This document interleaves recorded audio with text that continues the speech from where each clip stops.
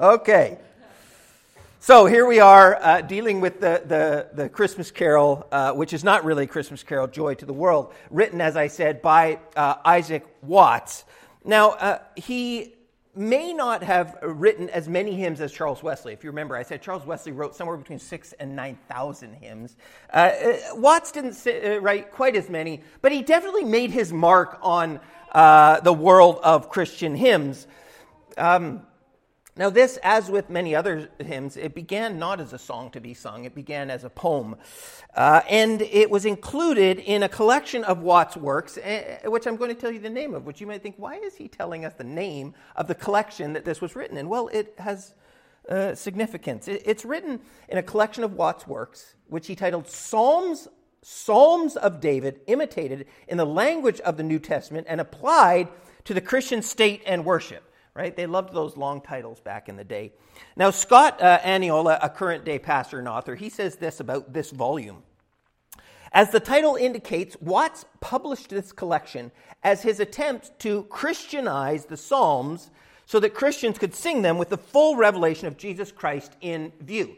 So basically, he went back to the Psalms, he meditated on the Psalms, and then he applied them to Christ, which is what we ought to do as Christians. Now, as for Joy to the World, it was a reflection on Psalm 98. And its original title was The Messiah's Coming and Kingdom, which means that instead of Matthew 1 or Luke 2 this morning, we will spend some time in Psalm 98. And as we do, we will see that the theme of the psalm is the theme of Joy to the World, namely celebration. Now, with that said, I trust that it will become clear that Watts' song was not originally written as a Christmas carol, though as we dig into it, I think we will see how it applies to what we celebrate at Christmas, that is the Incarnation. So, without further ado, let's get into it and consider Joy to the World. The first thing I'm going to note about this carol, this hymn, is that it actually was not originally about the first coming. It was originally about the second coming. And I attempt to demonstrate that as we look at Psalm 98. So look at, if you have your Bibles, please turn to Psalm 98. And we're going to begin at the end. Because it is at the end of the psalm where a coming of Christ is mentioned. And it must then be this coming that is mentioned in Joy to the World, where it says the Lord is come. So Psalm 98 and verse 7 through 9 says this. Let the sea roar and all that fills it, the world and those who dwell in it. Let the rivers clap their hands. Let the hills sing for joy together before the Lord, for he comes to judge the earth. He will judge the world with righteousness and the peoples with equity. So, verses 7 and 8 are summarized by Watts in the refrain of the first verse when we sing, Heaven and nature sings. Heaven and nature sings. And so you see here that he talks about in verse 7, the sea and all its contents. And it talks about the world and all its creatures. It talks about the rivers and the hills all singing for joy together. Right? Let heaven and nature sing. So he's speaking about all of creation praising God. But the question you ask is, what is their praise for? Why are all creatures praising God? Why are the trees clapping their hands, so to speak? Of course, we all understand the trees are not really clapping their hands. This is the psalmist's way of saying that all of the earth directs praise and glory to God. And why, you ask? For he comes to judge the earth, to judge the world with righteousness. Now, you may remember, you probably don't, but I actually preached on Psalm 98. I forget when it was, but it was a few years ago. So I wanted to refresh my memory. So I went to three of my favorite commentaries on the Psalms. And because I've been preaching through the Psalms over the last years, I have all of the best commentaries on Psalms. And so I looked at three of my favorites, and all of them are certain that this coming is definitely a reference to the second coming in Psalm 98. So Jim Hamilton says this.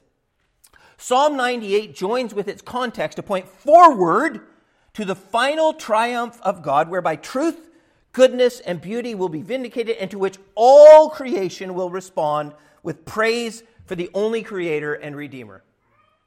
Alan Ross, who is probably my one most favorite commentator on Psalms, says this: the call to praise the Lord is a call that is inspired by the hope of his coming, when all of his creation, all people, and all of nature will respond spontaneously and enthusiastically to the sovereign Lord of all creation. For creation to flourish as God intended it to do will be a tribute to his power, and so it can be said that nature will sing and rejoice when God makes everything right. And then Alan Harmon, he says, to judge involves deliverance for his people and destruction for his enemies. At the last great appearing of the Lord, he will deal with all in accordance with his righteousness and uprightness. So then the coming of Christ that Watts had in mind here most definitely had to be the second coming, as when we affirm in the Apostles' Creed, Jesus comes to judge the living and the dead. Now, this is not to say that Jesus' first coming, the incarnation, the birth of Christ, didn't have anything to do with judgment. And it most certainly doesn't mean that his second coming will have nothing to do with salvation. It is to say that his first coming was primarily to deal with salvation. This is when he went to the cross, when he accomplished redemption. And it is to say that the second coming is primarily about judgment. The author of Hebrews addresses it like this when he says, Christ, having been offered once to bear the sins of many, there's the first coming, will appear a second time, not to deal with sin, at that point it's too late, but to save those who are eagerly waiting for him. So it was the first coming when Jesus dealt with sin, and it is the second coming when God will raise up those who belong to him to enjoy the new heavens and the earth, and when he will judge the wicked. And this is exactly what the Apostle John tells us about the second coming. He says that the second coming, in righteousness, Jesus judges and makes war. And he will tread the winepress of the fury of the wrath of God the Almighty. You see, for there to truly be joy in this world, what must take place? Wickedness and sin must be eradicated. It must be put away with, which means that the judgment of the wicked must take place. And that will happen when Jesus comes to separate the good from the bad, the saved from the lost, the unbeliever from the believer, the sheep from the goats. Now, the goats are those who reject Christ, those who live for themselves, and they are ultimately sent away to eternal punishment. And the sheep are those who trust in Christ, who cling to Christ, who look to Christ for salvation, and thus receive the gift of eternal life. You can read more about this in Matthew 25 if you wish.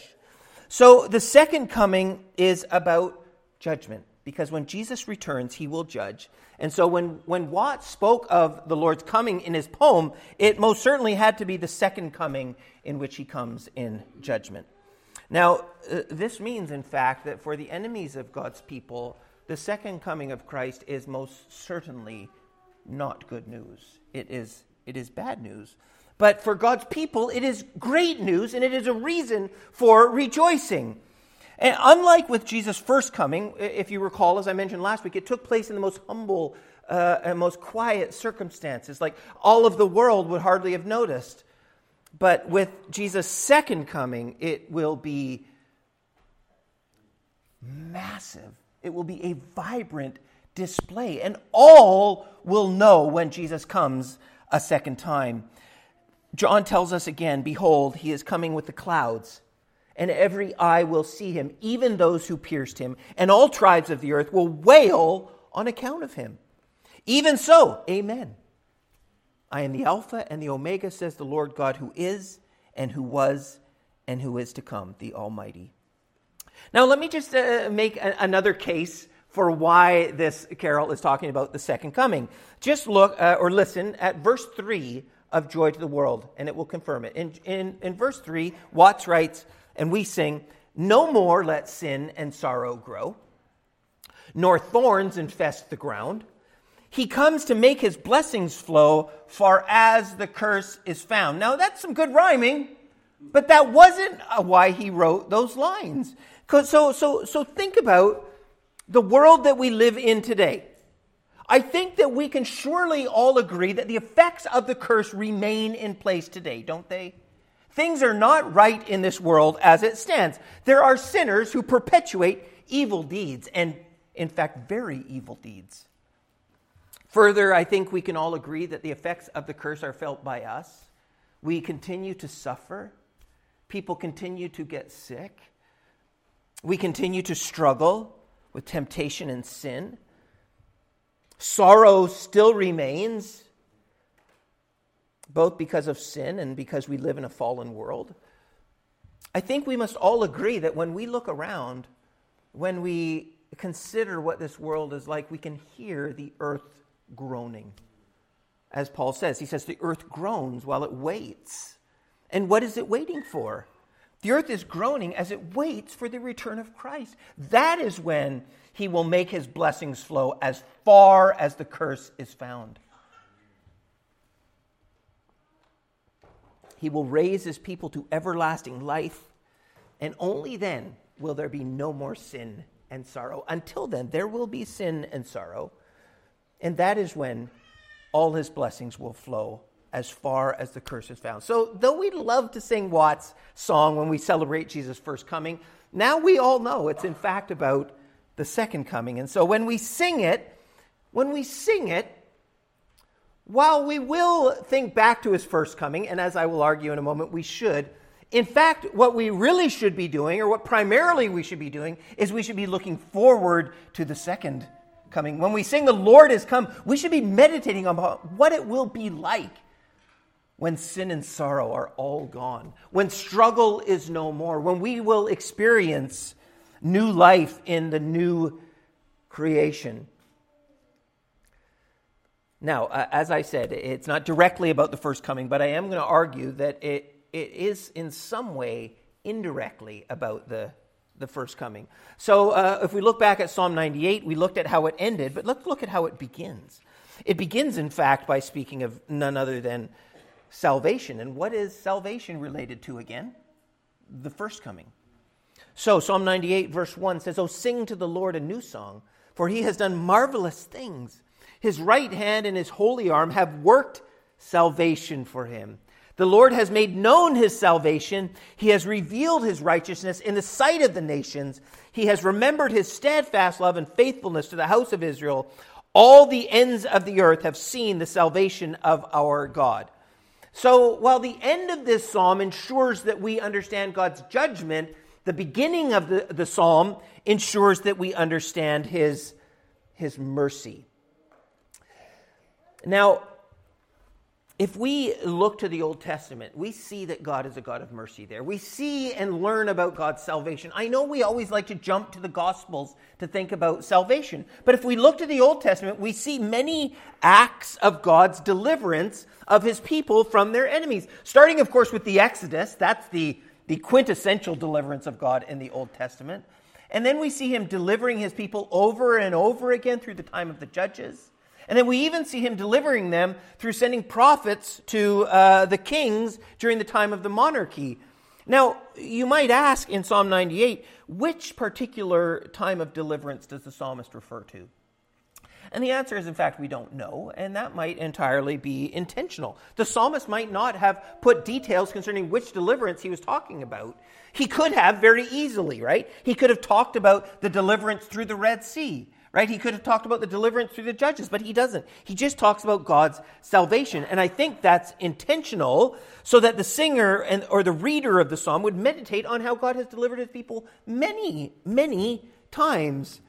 In other words, I think that we should not just think on one occasion when God saved his people, but we should think on all of them, which if you do that, right, if you stop and think about all of the ways that God has delivered his people, right, all the way through the Old Testament and into the New Testament, that's just going to remind you of God's mercy and his faithfulness. But, you know, it's also important to look back through the Old Testament at the ways that God delivered his people, because, of course, all of those deliverances point forward to one deliverance, right? All of those ways that God saved his people were mere shadows of the way that he would save his people through Christ's birth and death and resurrection. So if you think on Psalm 98, then you're thinking on God's first coming, Christ's first coming. You're thinking on the incarnation, because all of those means of salvation are going to point forward to the salvation through Christ, when he was born and lived a perfect life and died a sacrificial death and rose from the grave and ascended to the right hand of the Father, where he reigns and rules over all now. He rules the world, where he intercedes for his own, and from where he will return for us. Yes, Jesus is coming again. But it is only because of Jesus' first coming that we can be excited about his second coming. Right? It's only because of salvation and mercy that we need not fear judgment when Christ returns. It is because of the first coming then, and the salvation that Jesus accomplished for us through it, that we have hope in the second coming. So while thinking on the first coming of Christ should always move us to think on the second coming, right? You know how I do that every year, right? Every year, everybody remember, we're going to think particularly about Jesus' first coming. But don't forget, when you think about Jesus' first coming, you have to think about his second coming. But now, when we're looking at Joy to the World, I have to do the opposite. So everybody, we're singing about Joy to the World, and we're thinking about the second coming, but don't forget about the first coming. It's a bit of a reverse. So, as we have considered the second coming, its focus on judgment, we've considered the first coming and its focus on salvation. Now we're going to consider both of those comings and what they should result in, namely the topic of the psalm, the topic of the song written by Watts, and that is joy or celebration. Now, before we go back to Psalm 98, I first want to speak briefly on a touchy subject. As you know, I'm not afraid to address such things. And that is celebration of Christmas. Celebration of Christmas. There are, in fact,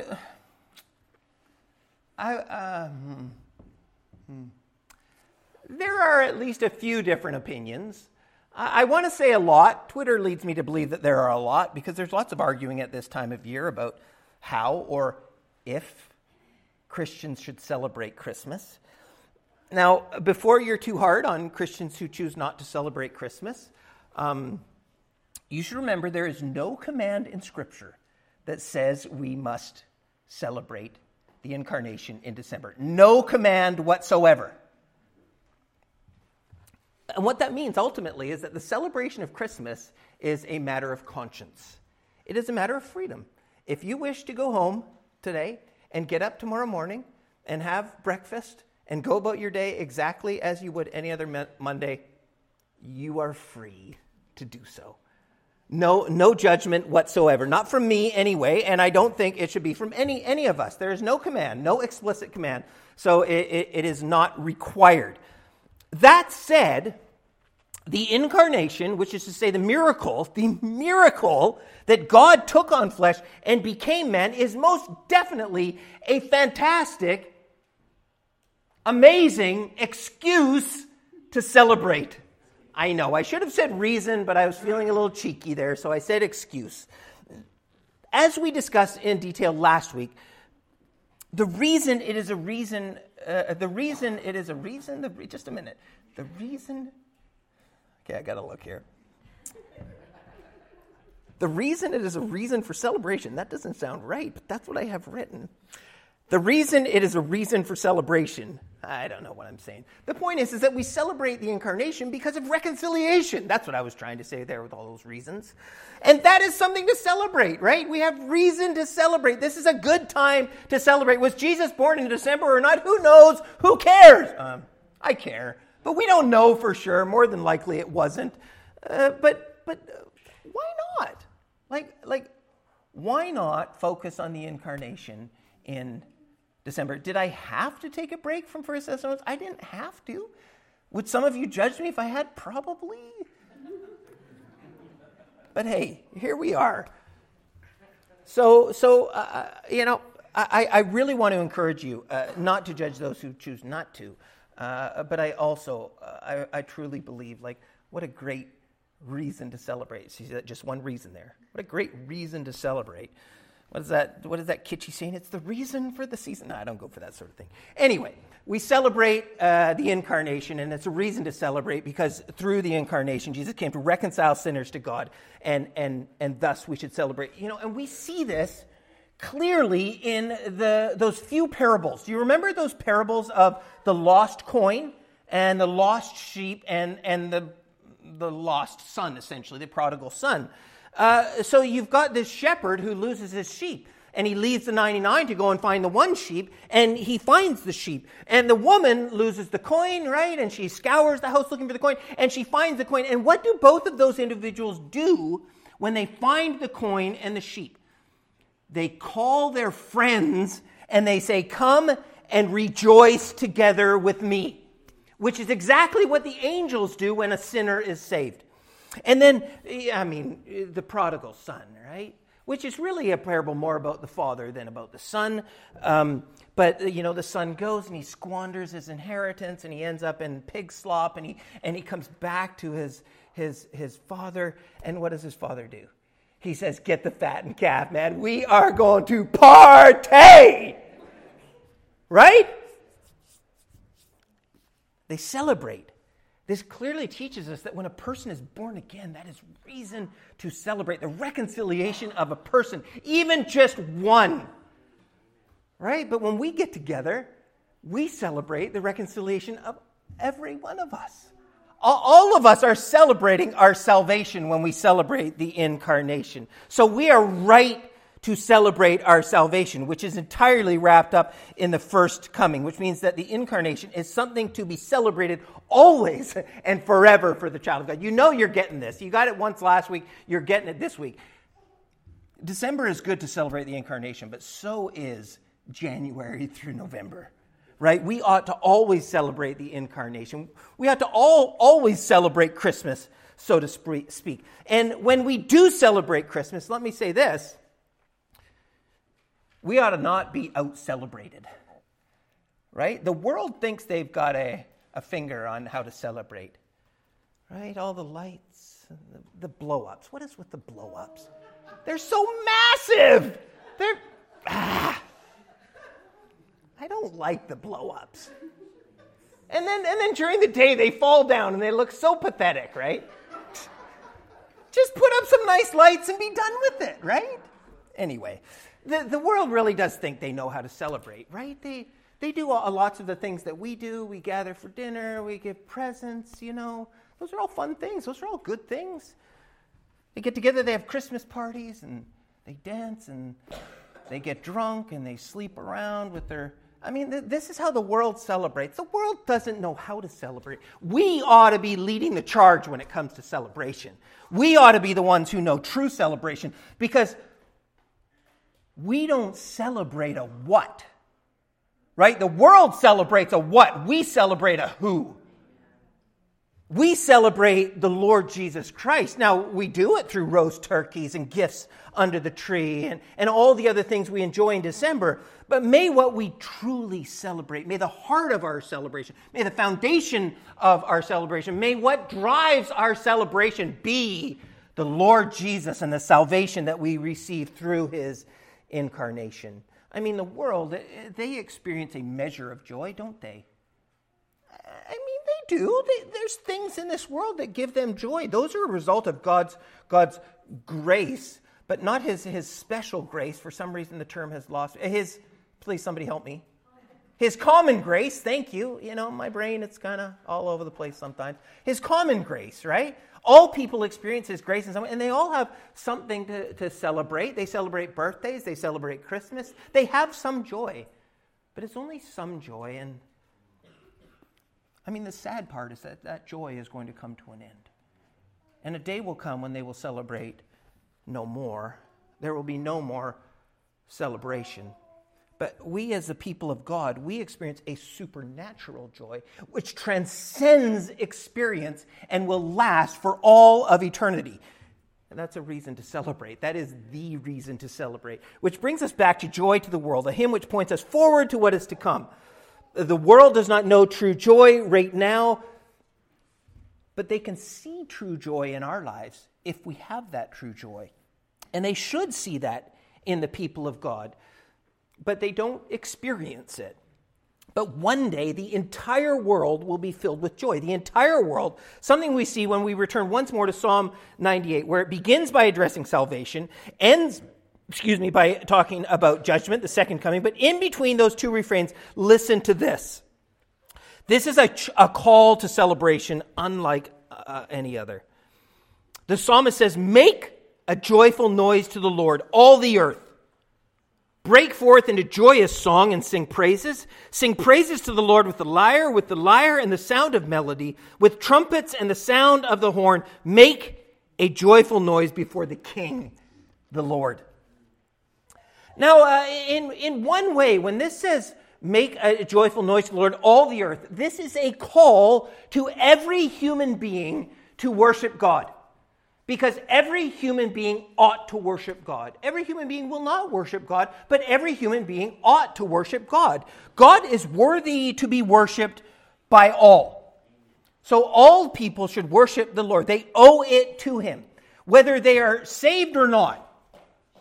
That's a little controversial sounding, isn't it? Whether you're saved or not, you should worship the Lord.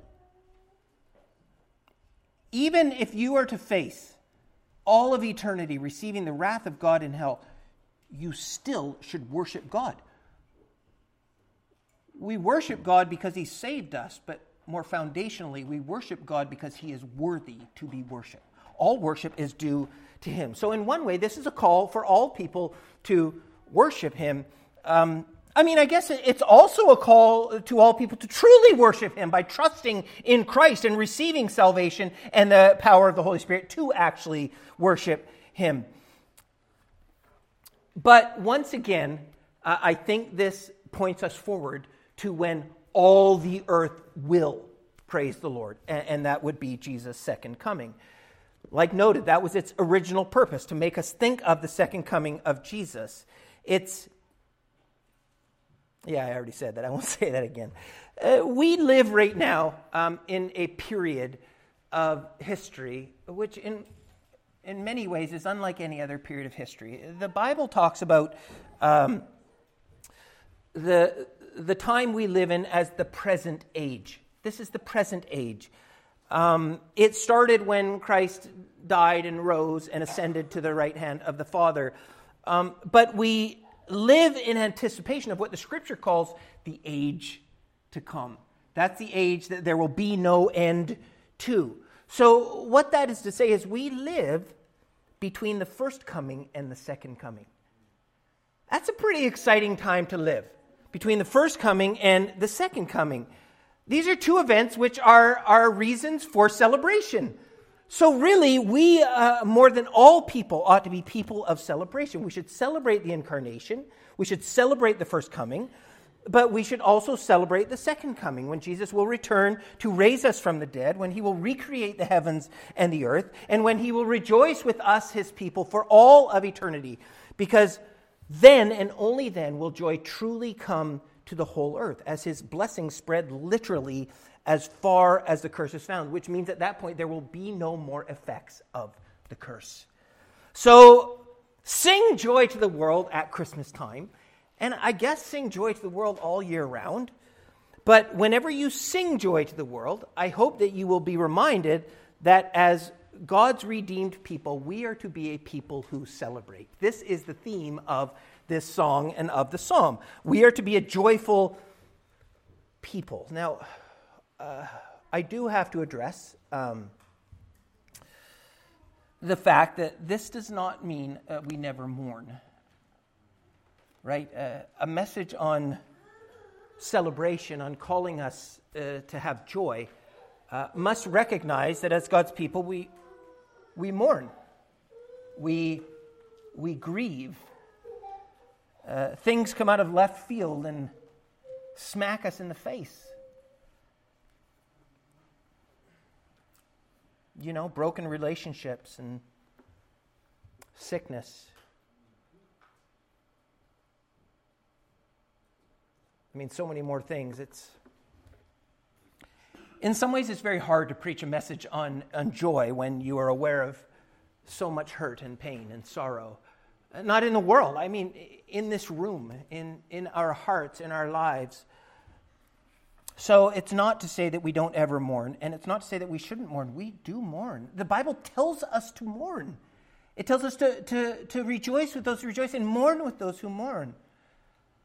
It tells us when we lose a loved one that we are to grieve. We don't grieve like everyone else, but we grieve. We grieve and we mourn, and we should grieve and we should mourn, right? This is not to say we don't experience those things. Quite the opposite, really. What it does mean, what I do want us to hear this morning, especially if you are going through a tough experience, if something is not right in your world, if you are struggling to celebrate right now, I want you to know that your joy in Christ transcends experience. Your joy in Christ transcends experience, which is kind of weird to think about it, because you can have joy in the midst of mourning, right? It's that, what do you call that, a paradox or something like that? I think that's the word. It's like something that seems like this isn't right, but it is. We have joy in the midst of pain because our joy is in Christ. And if we are in union with Christ, that can never be taken away, which means our joy can never be taken away. Now, you will have to fight for joy at times, right? It's a fight for joy because we become self-centered and we become inward-focused. Our circumstances kind of, quash the joy that we have. So we will have to fight for joy. But there is a way to do that, right? By looking to the incarnation, by looking to our reconciliation, by considering the second coming of Christ. So we must be a people who focus on the incarnation, and we must be a people who focus on the resurrection and the second coming of Christ when he will come back for his people. But, if you are not one of his people today, or you don't even know, am I one of his people or not? Or you're like, what is this guy talking about in the second coming of Christ? I was worried about having my presents wrapped on time, and now he's got me worried about the second coming of Christ. Well, praise the Lord for that. Who cares if the presents are wrapped? Who cares if the tree is up? Who cares if you have pecans for the top of your sweet potato pie casserole? Not mentioning any names. I mean, who cares if everything's not ready? You need to be ready. You need to be ready for the second coming of Christ. And there is one way to do that. And it's so easy. It is the easiest thing you can do. It is to stop trying to save yourself and trust in Christ. It's that simple. Come to Christ. He will receive you. He will give you the greatest gift that you can ever receive, salvation. And then you will have hope and joy in the second. You will have true hope and joy. You've experienced joy in this world, as I said, but you don't know nothing yet. Those have just been sparks of temporal joy. You can have the joy that will never end. Joy unlike any other joy, but you must stop clinging to your sin. You must stop clinging to your own works to make you acceptable in the eyes of God, and you must come to Christ and trust in Christ. He will receive you. He will give you the gift of eternal life, and you will then be one of his people who can look forward to his return when he will come back for his people and when he will make his blessings flow far as the curse is found. Far as the curse is found, far as the curse is found.